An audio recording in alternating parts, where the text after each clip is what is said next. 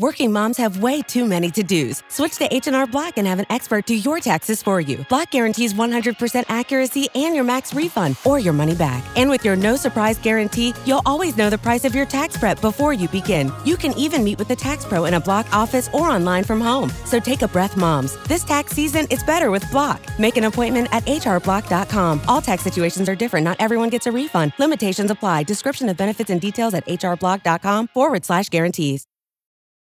This episode is brought to you by Paramount Plus. Get in, loser! Mean Girls is now streaming on Paramount Plus. Join Katie Heron as she meets the plastics and Tina Fey's new twist on the modern classic. Get ready for more of the rumors, backstabbing, and jokes you loved from the original movie with some fetch surprises. Rated PG-13.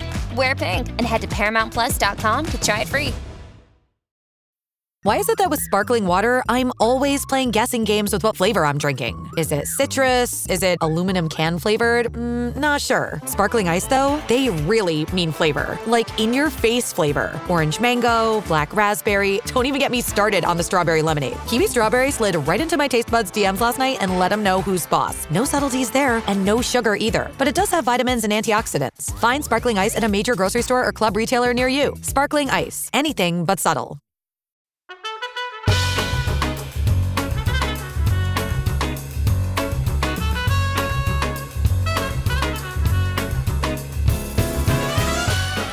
Hello and welcome to The Rest is Money with me, Steph McGovern. And with me, Robert Peston. We've got a very interesting guest today, haven't we? We have, who, full disclosure, is a very good friend of mine as well, Dame Irene Hays. She's someone who, she had an incredible career. She's done lots of work in the civil service, but the big thing that she's known for now is Hays Travel, which you might remember is the company that bought Thomas Cook just before COVID hit. They're very much like a high street travel agency, basically. You might see them on, if you watch Coronation Street, they've got one of their shops on Coronation Street now as well. That's a marketing deal they've got going on. But she's just a fascinating businesswoman who's had an incredible career. And I think you'll get a sense from the interview, Robert, that she's someone who's really obsessed with like people and, you know, training people. And that's how I met her and husband in the first place, was this, you know, we were at an event at a college in Sunderland and I met John Hays and he was telling me all about how much he's, you know, really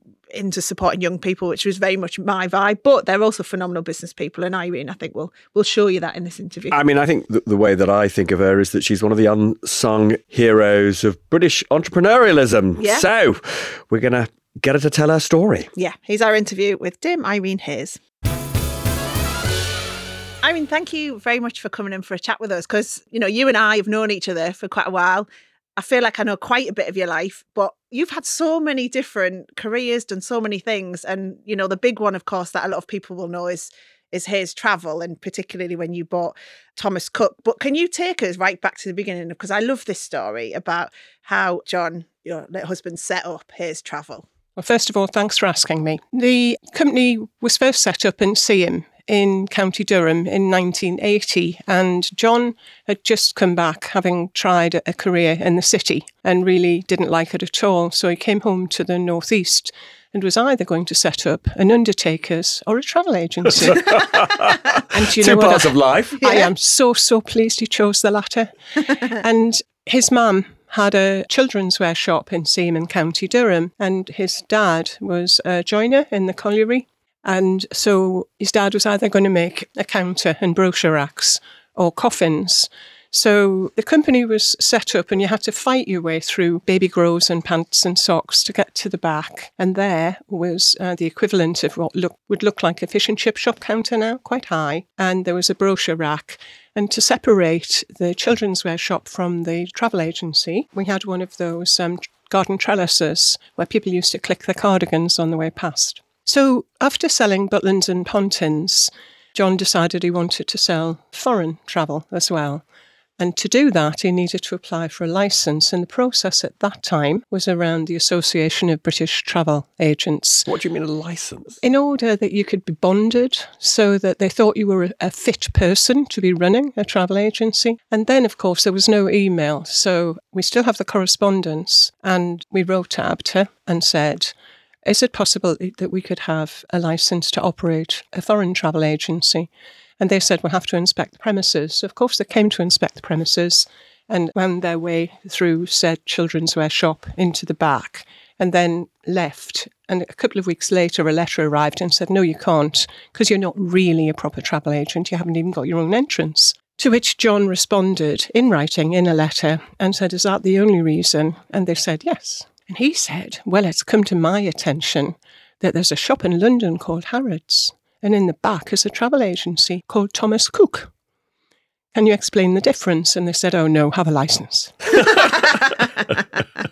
He's a smart guy. And one of the things, I was talking to Steph about this, that's very striking is I looked at your accounts. You don't seem to have any bank debt. And I said, apparently you've never really borrowed from banks. How did you set up without outside finance? No. The first thing to say was that there was never really any capital required. We didn't need any tech because none existed. So at that point in time, it was all done on the telephone and manually with manual tickets and transactions.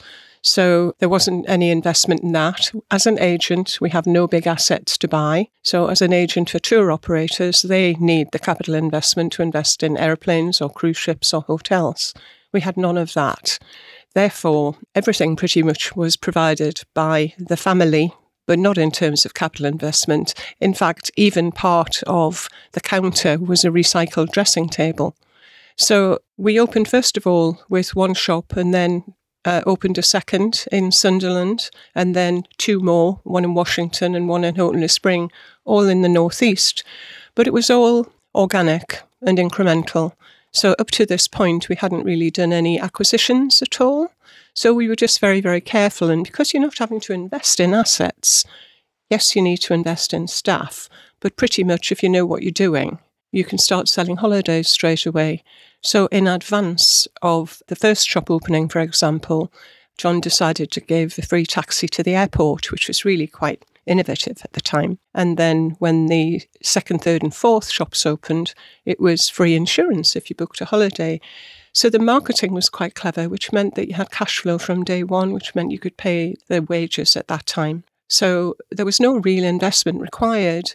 And all the way through, we've never really taken a lot of money out of the business because we have a very nice lifestyle in the northeast of England and we have pretty decent holidays. And I've just had to let go my 16-year-old car because the mechanic said it wasn't well. So that's the reason why we have no debt. And we have never, even when we acquired Thomas Cook back in October 2019, we just used the money that was sitting in the balance sheet. So I haven't taken any big money. I take a salary, obviously, but don't take any money out for dividend for the last 19 years. And why not? Because we quite like investing in growth. We like investing in people, like investing in communities, do a lot of that sort of stuff and always have. So tell us the size of the business now. How many people do you employ? What's the turnover? Well, I'll tell you first of all what the turnover was in year one, and that was £812, but it was a part year. So last year we did 2.18 billion in total transaction value and 51.2 million in profit. And we employ just over 4,000 people directly and just over 600 home workers. What do you mean home workers in this context? People who sell holidays, perhaps from the kitchen table or perhaps from the back bedroom, and that was huge. You know, when everyone during COVID fell in love with their dog or their garden. And banana loaves. Absolutely, yeah. Or what was that, sourdough? And lots of people decided that they didn't want the commute and they didn't want to go back. And that's a story that's been told many times, but many people wanted to stay working for Hays Travel, but they wanted to continue doing it from home, which is what they'd needed to do, really, to look after our customers. It was the only way that we could look after our customers, many of whom who had saved up a lot of money for a holiday, which they didn't know what was going to happen to it, and they didn't know what was going to happen to their money. So whilst we took some advantage of furlough, we actually couldn't. So we used to alternate. We couldn't take staff up and put them on furlough all the time. Otherwise, we couldn't look after our customers, which is why, you know, I think the company's done so well. Once the business came back in probably late 22, early 23, we really did have a very successful bounce back because of, I think, the way we looked after our people. Yeah, I mean, it was a hell of a time for you, all of that, wasn't it? And as you mentioned, you bought Thomas Cook just before all of this kicked off. So can you tell us why you decided to buy Thomas Cook, and then kind of what happened? So Thomas Cook failed on the 23rd of September of 2019. And I think we felt as sad as very many people for the people who were employed by Thomas Cook. They were well trained and they were good people and good at what they did. It wasn't their fault that the company had been run in a way which resulted in its failure. So we felt the same as everyone else. But, every cloud has a silver lining, and very quickly, our thoughts turned to, is this an opportunity for us to take over some of the branches of Thomas Cook? By then, we'd already expanded into Yorkshire and around the south coast, particularly around Southampton and Bournemouth, because we wanted to expand into the cruise business, which was exploding and still is to this day. So first of all, we started with an very sophisticated AA Atlas roadmap. And we looked at where our stores were currently and looked at where the logical fit was in terms of economies of scale, of supervision and management and marketing, which are the two of the main costs. So to get economies of scale of marketing, it's a good fit if you can have the same radio station or TV region. So we started to do that. And as the tension and the noise in the system and the publicity increased following the failure of Thomas Cook, and there were demonstrations outside the House of Commons, there were various things going on, it became apparent that there was quite a strong desire to have not just people cherry-picking the very good shops. So having, I suppose, worked in Whitehall, I could feel the pressure that the British government were under, and Germany had already stepped in to help Thomas Cook in Germany, as you were probably aware. Anyway, we decided to colour in quite a few spaces around the kitchen table, and we were looking at different places that we thought would be attractive to us, and the information which had been released through the official receiver. The official receiver appointed KPMG. KPMG gave us data on the shops, but the last thing they wanted really was anybody cherry-picking and leaving lots and lots of shops. By then, all of the staff had been told that they no longer had a job. Some of them were lucky enough to see the video. Some were told via text. So there were a lot of talented people out there, and we wanted very quickly to move to a position where we could attract them. Anyway, as time went on, we came to the conclusion that the best thing to do would be to take on all of the shops and operate them and try and keep as many of the people as we possibly could. And that's what we did. And how many shops was that? It was 555. But in terms of the nature of the acquisition, it wasn't a straight acquisition in terms of buying them. It was a license to operate. And that the duration of the license to operate was extended for us during COVID. So we actually had, whilst it was an imperfect period of time, you could have a better understanding of how those shops would operate, having more time to look at their databases, time that we did not have between the 23rd of September and the 8th of October, when by 4 o'clock in the afternoon, we had to put in our bid for why we believed that we could run the company. First of all, there was a concern that they didn't want anyone who hadn't a good track record to take on the license to operate. But it was a very short period of time to that happening on the 8th of October. So the license to operate gave us an opportunity to look at which shops we wanted to retain. And as you can imagine, there were lots of duplicates. We were quite big by then. We're big in that we had approaching 200 shops. So to take on the 555 was... It was a massive expansion. This is the biggest thing you'd ever done. Yes. And how many of the shops did you end up keeping? About 380. It's always really fascinated me, the focus on the shop element of your business, because I always think now, travel, everyone just does it online, but is there that need then your business obviously proves it is, but why do you think that is? What do you think's going on in the high street that makes people come into travel agents still? Obviously, I'm not naive, and I think that if people want a basic transaction, a flight or perhaps a simple package holiday, then they have a lot of confidence. If it's complicated or they're spending a lot of money or it's a very special occasion, they really want to know who they're booking with, and they want that expertise, they want the reassurance, they want peace of mind, they want to know that their money is safe. And I would say that coming out of COVID, that became much stronger. So we have lots of new people. We have 41% of our customers and the old Thomas Cook store customers coming to Hays Travel.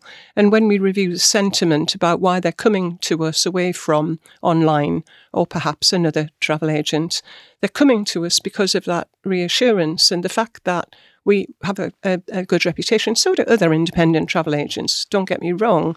But it's that knowing where to go to, first of all, getting good advice at the outset, but then knowing where to go to if something goes wrong. But doesn't that, because isn't the focus when people are given, like cost of living crisis and people not having much money, isn't the focus on just getting the cheapest deal? And then isn't that harder for you to do if you've got all the overheads? No, absolutely not. I think that everybody, it doesn't matter, which demographic, where you fall in the quadrant, people who are sitting on several £1 trillion of savings and price is not an issue. And then people at the opposite end who save every single week of their lives so they can go on holiday when the factory closes down in August. Both of those groups of people want value for money. It doesn't matter how much money you have, you still want that value. And value isn't always about cost. And our people will explain that. So travel booking is an incredibly emotional transaction. It's not like going and buying a widget or, some sort of commodity. It is increasingly about the experience, and people are moving away from, or some people are moving away from buying stuff into putting a much higher value on experiences and time with family and friends and learning and understanding and exploring other cultures. And if they don't know how to do that, a travel agent that they know is the best person to go to give them that knowledge. So you've bought Thomas Cook, you've still got this big plan for, the high street, then COVID hits. What was that stress like? Because obviously that was a really hard time in your life because that's also when you lost your husband. Yes. So after the early incidents at the back end of February in 2020 and the beginning of March 2020, it was apparent that this was not going to be a short-lived problem. And in fact, in the March of that year, we lost £11 million in 1 month. So just because bookings collapsed because of COVID? And many people wanted their money back. Okay. So many people who had saved up for that holiday really didn't know what the future held. Did you give people their money back? Yes, we did. And whether they were entitled to it or? Yes. I mean, we didn't, at first, our natural instinct is to give people their money back. And then we came up with a protocol whereby, particularly with the good partners who we'd worked with since 1980, by then, we'd worked with some of them for 39 years. They knew who we were. They knew we had a good reputation. And that we would work with them in the future, whenever that future allowed us to do so. So yes, we've refunded lots of people. Clearly, the staff were trained in the first instance to try and encourage people to rebook for another date. And in fact, many people rebooked 2 and 3 and 4 times over. Yeah, because it kept changing. The rules just kept changing and changing and changing, didn't they? They did, yeah. The traffic light system. I mean, we had, we had cause to have a look at how many changes there were. And there were just over 4,000 changes. So if you look at all of the different countries in the world, and then all of the different traffic light systems, and then all of the different vaccination requirements, and the different visa requirements, and then what you needed to do to get into the country, and then what you needed to do to get back into the UK, we listed them all, and there were just over 4,000 of those. So doing that online with somebody you'd never met before was really quite a challenge. So it's not surprising that 41% of people came back to find somebody that they trusted. So, but it was horrific. It was horrific for our people. Everybody was waiting for the news that either jobs would be lost or that their salaries would be reduced. And in fact, John and I went straight on to minimum wage because we knew we would have to take action to save the business. So we spoke to everybody and said we'd all need to take a reduction and told them we were going on to minimum wage. And in fact, John died, in 2020, a year after the Thomas Cook deal, on minimum wage. Yeah. It was that frightening, but it was horrific. But trying to keep all the poor staff who had to deal with, but it's my daughter's wedding in Jamaica next year and we've booked 68 people with you. Are we going to be able to get those people into that hotel? And of course, the staff were saying, at the moment, that will not be possible. When it gets closer the time, we'll put a note in our diary and we will come back to you. And then they would say, well, where could we go? And of course, you couldn't give that sort of advice. So for me, it's always the people at the front end who bear the brunt. Do you think it was just too much for John? Do you think that the stress of everything is what killed him? I don't know that it was really. We never really lost hope. And there were never occasions, when we were sitting around the kitchen table with our head in our hands going, oh, woe's me. We just rolled our sleeves up. There were many things that we did. So we didn't put our head in the sand. And we thought, well, we've got all of these talented people. What could they do if they're not selling holidays? And obviously we looked for alternatives to generate revenue. But I can honestly say there was never a moment where we were not optimistic. And we had to be really, when you're a leader and you have to stand in front of a video, and we did videos in all different parts of our house, so see what our garden looked like and see what we're having for lunch. And we would say what it was that we'd done that week to change things. One thing that we did do was to ask all of those talented people for an idea of how we could generate revenue, cut cost, or just make things better. This is asking your team? The entire team, all of them, all of the nearly 4,000 people. And we had 3 graduates at the time, and the graduates collated all of this on spreadsheets. And some of the innovations were around not cleaning the windows as frequently, which was great. When you've got the number of stores that we had, that's a big number. Some of them were extraordinary. For example, we used to pay a company to calculate the foreign exchange that we required, but we had some really talented developers, some of whom who had worked in the business for a very, very long time. And they said, we believe that Michael and David and Gary could do that. And can we not? Anyway, that saved $250,000. So in total, over the 12-month period, our people saved us £1.8 million. And the 3 grads collated it all, and there were some overlaps, don't buy our tea and coffee and biscuits anymore. We will buy our tea and coffee and biscuits. But every week, if they thought that John and I were not being upbeat and perky enough, we would get emails saying, I'm from the Thomas Cook store and whatever, we will pay you back. You've got this. Let's just do this together.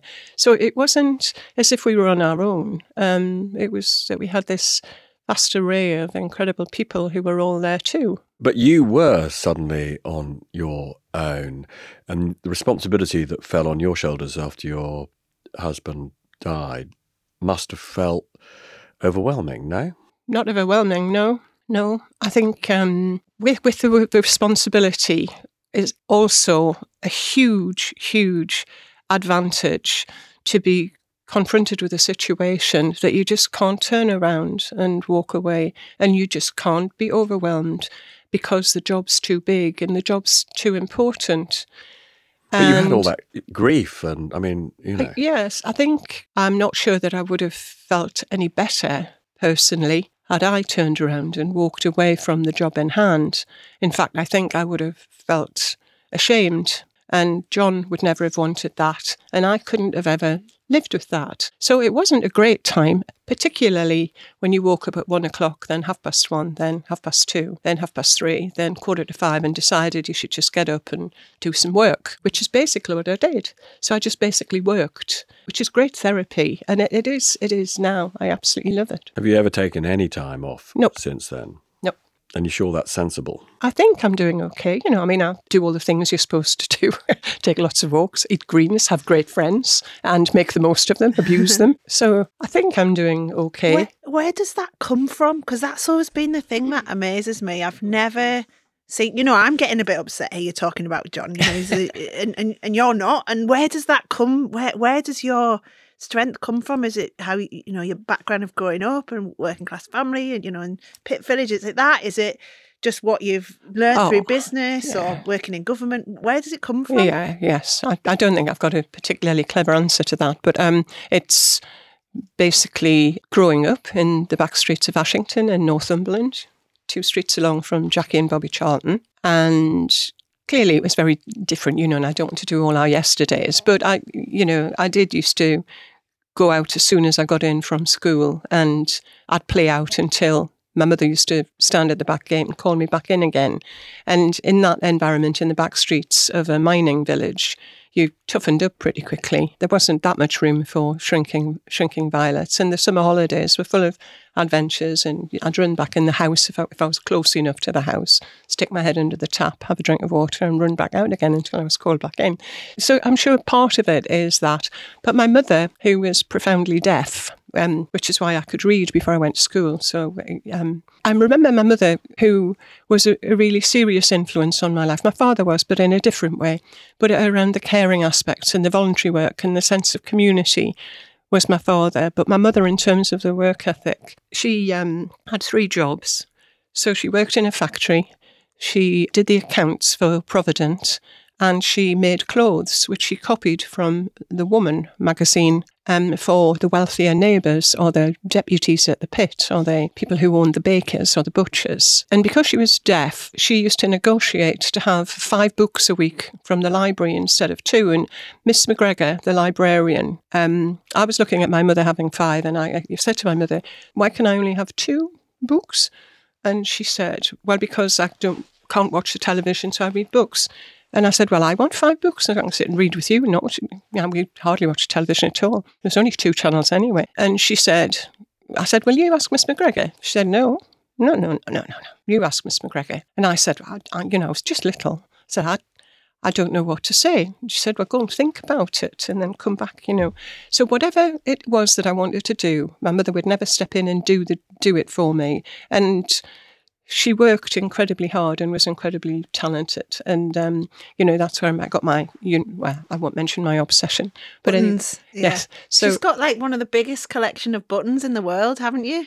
So I don't know how you measure. I haven't been in other people's houses. I've seen them. I mean, you're literally, but that because your mum taught you to count with buttons, didn't she? She did, and then yeah. So when I was you little, travel the world collecting them. 5 red, 5 green, 5 yellow, sitting in front of the fire on the rug.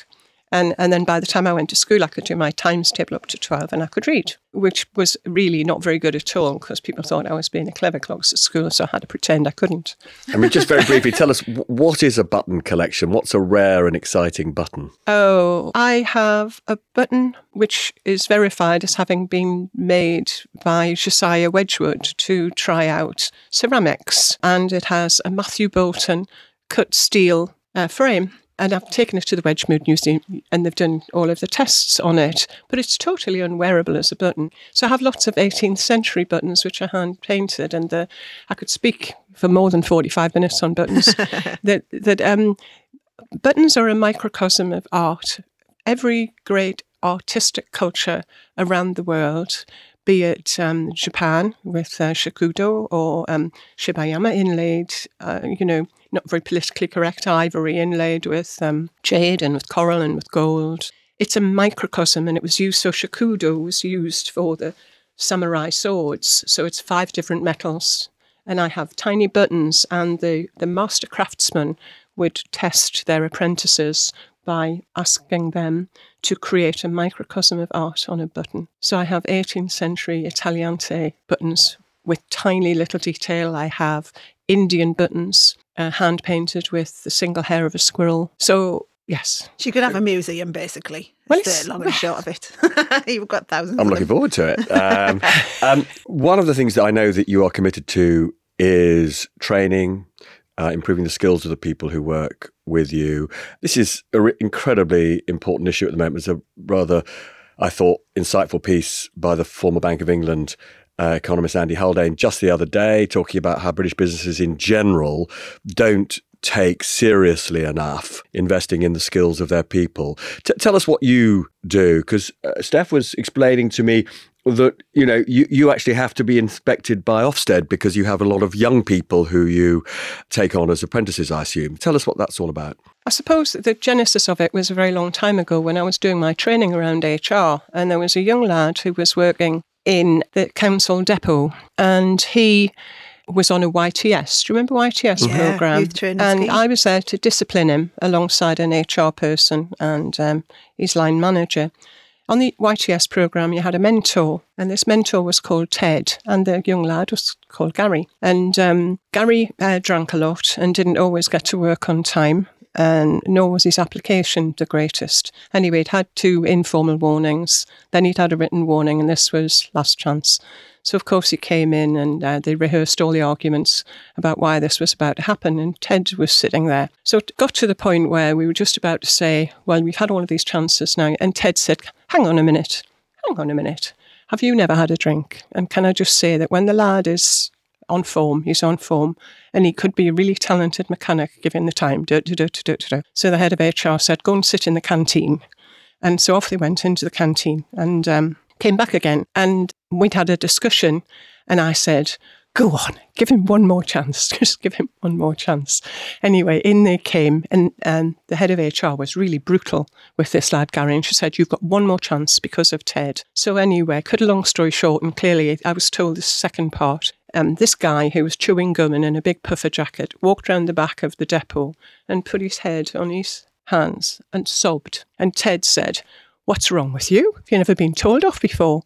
He said, I've been told off plenty, but nobody's ever stuck up for me before. So, of course, I was smitten with the prospect that you could actually transform somebody's life. Anyway, there was at the time a bus company called Go Northern. Gary went on to be the depot manager for Go Northern buses, which I think is absolutely fantastic. So since then, I've continued throughout wherever I was, even the fast streamers in Whitehall. But I mean, you continue to try and invest in young people. But latterly, we employed 546 young people as apprentices in Sunderland. But those are the people who we have built the business on. These people are extraordinary.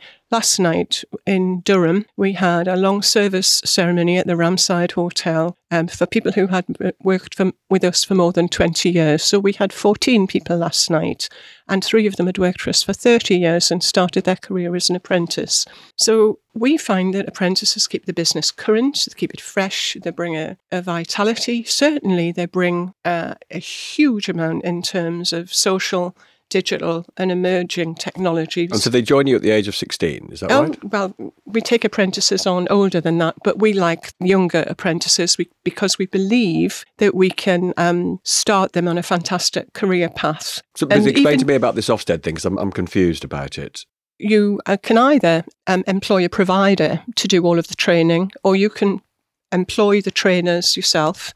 But if you do that in a sort of an academy situation, it's really important that the same rigour of inspection takes place in the workplace with our trainers as it would in a college, a further education college or a school. So we are subject to the same Ofsted requirements as a further education provider, which means that we have to be inspected by Ofsted, and we had our Ofsted inspection last year. So they look at all of the domains, outcomes for young people being one of the most important where we are. Do you think you got as nervous as a teacher would about your Ofsted inspection? Ooh, no, because there are good things about Ofsted inspections, and there are things which are far too generic and have been built into the system because of one particular incident that happened in one particular school, which is what tends to happen in government departments. I can remember once that there was a really, really unfortunate incident around a lamppost falling over, and the amount of legislation around lampposts after that was bewildering. So it's quite right that you take care. But with me, I'm a little more relaxed. I know, having done this for now probably 41 years, that I'm not saying that you don't need to be inspected, but you become increasingly knowledgeable about what good looks like for the outcome of a person for the rest of their life in a way that sometimes an inspection regime doesn't capture. So no, I'm certainly not as nervous as some people in schools would be, because it's not my full-time career either. Right, there's loads more we want to ask you, but let's have a little bit of a break and then we'll be back with you, chatting to Irene. Your last day of vacation and you found time for a deep tissue massage followed by a long mud bath, then a 2-hour nap. Because you're an American Express Platinum Card member and booked your stay at a fine hotel and resort through Amex Travel, which means a 4 p.m. checkout. And those relaxing vacation vibes can keep going at the airport in the Centurion Lounge. Just a splash. Before you board the plane, back to reality. That's the powerful backing of American Express. See how to elevate your travel experiences at americanexpress.com/withAmex. Terms apply. Working moms have way too many to-dos. Switch to H&R Block and have an expert do your taxes for you. Block guarantees 100% accuracy and your max refund or your money back. And with your no surprise guarantee, you'll always know the price of your tax prep before you begin. You can even meet with the tax pro in a Block office or online from home. So take a breath, moms. This tax season, it's better with Block. Make an appointment at hrblock.com. All tax situations are different. Not everyone gets a refund. Limitations apply. Description of benefits and details at hrblock.com/guarantees. This episode is brought to you by J.Crew. This spring, J.Crew is telling a linen love story. From perfectly rumpled beach cover-ups and effortlessly sexy suiting to button-up shirts from the world-famous Baird McNutt Mill in Ireland, the new J.Crew collection is made to be shared, lived in, and loved for decades and generations to come. Shop linen like you've never seen it, and more new arrivals for spring 2024 at jcrew.com. You were telling me, once on a social occasion about using AI in the business to do with looking at how you look after people. I know you'll use it in lots of different ways, but can you just explain that to me and explain to everyone about how you use AI when it comes to like you're looking after people and monitoring them and things like that? Well, just to go back to the Ofsted, safeguarding is a really significant part of looking after young people because they're still very young and impressionable. And it's necessary to satisfy Ofsted that you're looking carefully at the behaviours, not just of those young people when they're carrying out a work task, but what they're doing the rest of the time. And clearly, these people have been brought up in front of a screen, and that's where most of the transactions take place. So with their knowledge, they know that this is going to happen, yet somewhere they forget about this. We have a programme which can identify keywords which would identify that a young person is at risk. So, for example, you might have a number of keywords which would be relating to self-harm or an eating disorder or radicalisation, if you were to look at the Preventer Anti-Terrorism strategy, all of which have to be taught as part of the Ofsted requirements. So you were monitoring it then? Yes.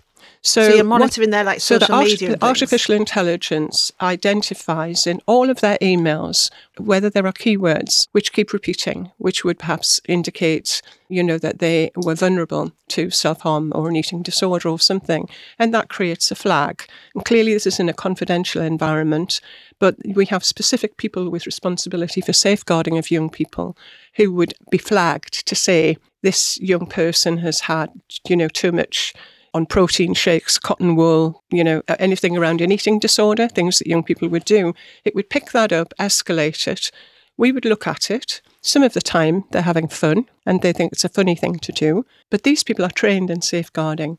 And artificial intelligence is a force for good in that environment and it protects people. We don't do that to people over the age of 18 because that safeguarding responsibility doesn't exist. However, in every workplace you are entitled to have a look at the emails, and we're explicit about that. But, there's a lot of fear about artificial intelligence, and quite rightly so. It's being quoted as the last invention of man because artificial intelligence would take over. But there are a lot of good things it does for us in Hays Travel, both in terms of our employees, such as the example I've given, but also for our customers too. And can I ask, we've talked specifically about Hays, because that's where you are now, but you've had a very varied career. Do you want to just sort of run us quickly through the highlights of that? Because you've done a lot of big stuff. I was going to try and find something worthy, but I'm not, I'm going to be honest. So I had the privilege of being invited to go on the main board of Sport England. So I love football. I absolutely And you used to own Sunderland as part of a consortium as well. Yes, the Drummondville Consortium, which was led by Niall Quinn. So we bought the football club 2004. Did you make any money from it? We didn't make any money, but we didn't lose any money. That's a really naughty question. But anyway, going back to the first question, I'd been on the board and Trevor Brooking was the chair. And I had helped the Lawn Tennis Association for a different set of reasons to set up a development scheme on something called the Indoor Tennis Initiative and raise the funds to build the first one in Sunderland. So we had the first Indoor Tennis Initiative and then St Albans was second. And Trevor Brooking knew this, and Kate Hoey was the minister at the time, and she was going to, I think, bring in Monopolies and Mergers Commission to the Premier League because of the amount of money which was being spent on elite top-level football and being sucked out of the grassroots development of soccer. So anyway, cut a long story short, they decided to top slice the television rights of all football in something called the Football Foundation, and Trevor Brooking asked if I would go and be part of the Football Foundation. So for me, with a passion for football, to have work in a partnership with the Premier League, the FA, the DCMS and Sport England, and have meetings just talking about football and young people, I thought I died and gone to heaven. So that's what I did. I tried to look at ways of making football great the way it was when I was a child, with the demise of all of these grassroots developments, where we used to just go and kick the ball on the soccer pitch. And in Sunderland, we had 72 football pitches. Now we're down to 35, half that number. That was, I think, for me, a big issue. And dealing with equality, disability, and focus on people who would perhaps not otherwise have an opportunity to participate. So I know I should have said something a lot more worthy than that, but the truth of the matter is that I thoroughly enjoyed it. I went to the last ball of Wembley. I helped design Wembley Stadium, did the Man City Stadium too. So appointed Lord Foster with my leg in a cast. He did his pitch. There were 3 architects for that one. So yes, I've had an interesting career. You also ran a council as well, didn't you, in the North East? Tell us about that, because obviously councils are in the news at the moment, loads for basically going bust. What was it like for you running one, and what do you think's going on that they're all in so much trouble? Okay, I think probably I had a fantastic position in that I went into a local authority in South Tyneside the first time I became a chief executive, and it was the 9th worst performing in the country in 2002. And I could see the signs then of what would happen, because the pressure on children's services and adult social care, even at that time in metropolitan authorities. So it's only metropolitan authorities who have responsibility for those things, not all of the 353, as there was at the time, although many have collapsed now to become combined. Even at that time, you had to start cutting all the other services because there was so much public scrutiny and so much cost in looking after the ageing population. So you could see which way it was going then. But running a council is really not that different from running a private business, in that if you look after the people and invest in the people who are doing the job at the front end and give consideration to them and listen to them about how doing what they do could be done better, you can always make everything better. But I would not want to work in a local authority today, because many of those financial pressures are imposed from above and you have no control. So based on what you're saying then, do you think that people aren't in the councils who are running them aren't listening enough to the needs of the people? Because you're saying this is about like running a business. You've got to listen to everyone to get the ideas of how to run it. So do you think the councils aren't doing that? Is that part of the problem? Oh, I'm sure it'll be the same as businesses. There'll be some good ones who are and some who aren't, and it used to be that I did at one point alongside the LGA go round inspecting councils, and you'd find out all the great things and pinch all the great ideas and take them back and implement them if you had any sense. There will be good councils who are doing great things. And in fact, in the North East, I would say this, wouldn't I? But the regeneration programme in Sunderland is phenomenal. You just have to take pictures of the riverside in Sunderland 15, 20 years ago and look at it today and to see that. And there are exemplars across the country. It depends, though, on a successful joint leadership, political and managerial. And if the political and managerial leadership is not aligned, that's a recipe for disaster, because it creates tensions within the council. But I think it used to be that councils used to listen to the frontline members of staff a lot more in the days when Ben Page and Ipsos Mori ruled which were the good local authorities and which were not, and took that feedback from 360-degree internal and external. And you would have some perception of what the customers thought of the bin service and so on and so forth. All of that's pretty much gone, because all of this focus has had to go on the two big pressure points, and they're the ones that get the most scrutiny in general. Just to wrap things up then, coming back again to where we started with Hays, what's the future for Hays for travel, do you think? What are the things we're going to be seeing over the next few years? So I think everybody knows that travel is in the top 3 desire purchases. So people will forego a 3-piece suite or a kitchen refurbishment or a new car in order to have the family holiday. And all of the people who look at futures predict that that is not going to change, particularly in the UK because of some characteristics of the population of the UK. We are a small island of explorers who like to go and see what other cultures look like. And there's clear evidence that we as Brits travel a lot more because we don't have any boundaries where we could hop over into another country very easily and see what's going on. We have to travel more widely, and we do. So I think the appetite for travel will continue.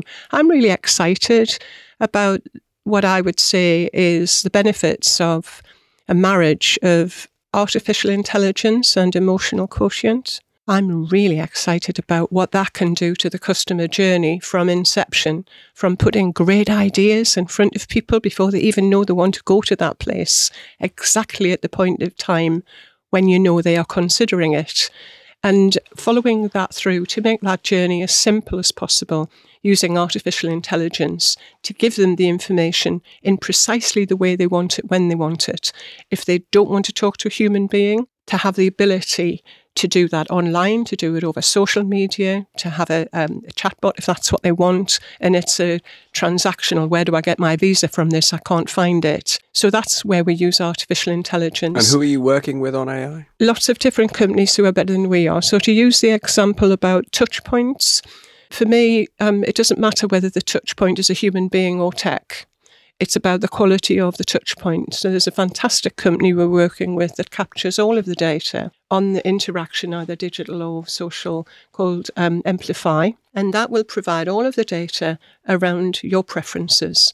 When you like looking at your holidays, it might well be with a cup of cocoa at 9:30 or 10 o'clock, or it might well be on a Sunday morning. So they'll know when you are open to suggestion. And it basically looks at my behaviour online to work that out, does it? It sounds a bit Big Brotherish, but it captures the touch points that you have or interaction. But it's true, is what you just said. But you have, it captures the touch points, which means that we just get better at understanding our customer and signposting to them the things that we think that they would like at the time that we think they'd like to be considering it. Now, I'm slightly concerned that we've taken up an enormous amount of your time. Yep. I would, of course, have spent the entire hour talking to you about why Sunderland and the North East voted for Brexit, but maybe you can come back and explain that to me on another occasion. But at least we got the result returned first. Every cloud. You did. Every cloud. You did, yeah. We knew what was happening once we saw that result. Historic. Yeah, thank you, Irene. It's been lovely to chat to you. And so again, nice to meet you. Yeah, so interesting. Yeah, thank you. Thank you. So that was fascinating. What a story. What were your highlights? Well, I'm just fascinated by, this whole idea that you can still have high street travel agents. I just assumed that was not a solid business model anymore. So to think, people still want to go into physical shops to book their holidays. And the fact, they're making money from it shows that is the case is really interesting. And I think the other thing that I thought was really instructive, we're obsessed, obviously, about how you grow a business, how you create a business. But the most extraordinary thing about her story is how her business not only survived, but actually thrived after, the greatest challenge any business could possibly imagine. If, for a travel business, COVID was lethal. And she talked about how she didn't just close the business down and take furlough. She kept people on staff. She took minimum wage herself because she felt it was important to continue to have the relationship with their customers in the hope the customers would come back after COVID. And of course, the customers have come back. And, she pointed out that in her last published results, they've made 50 million quid of profit. They are stronger than they've ever been. And then to also think about the personal challenge for her, midway through that awful COVID crisis, for her partner, business partner and partner in life to die. And yet to keep everything going in those circumstances, as I say, it sort of resilience doesn't even begin to really capture how she held it together, both personally and for the business. Really inspiring, I think. Yeah, it is. I mean, she's someone who I have always looked up to. And I should point out as well, it was her 70th birthday recently. And as part of it, her daughter said to us all, you should all buy a button for Irene, because what you buy a woman who basically, you know, is a rich businesswoman, what do you get them for their birthday? The pressure I felt to get a button was unbelievable. I ended up in this shop near Regent Street, which was one of the oldest button shops in England, chatting to this little old woman who'd been, you know, collecting buttons for years. And I was like, I just need something impressive. Anyway, and then we all had to give them to Irene. So what did you get? I got one which was like a coin button, and it was from, because I thought she had to guess who the button was from, you see. And I thought the rest is money, coin, money. But I mean, and she didn't say to you, I've got 4 swapsies. Tell you what, it only cost me £1.95 though, so I think it was a bit of a, not quite like her collection. Anyway, fascinating. And thank you very much for introducing me to her. I thought she was a remarkable person. She's great on a night out as well, I should say too. Anyway, but we'll have more interviews for you, so do send in suggestions as well. Maybe you're someone listening to this who thinks we should interview you. But email us restismoney@gmail.com, or you can contact us on our social media pages as well. See you soon. Bye-bye.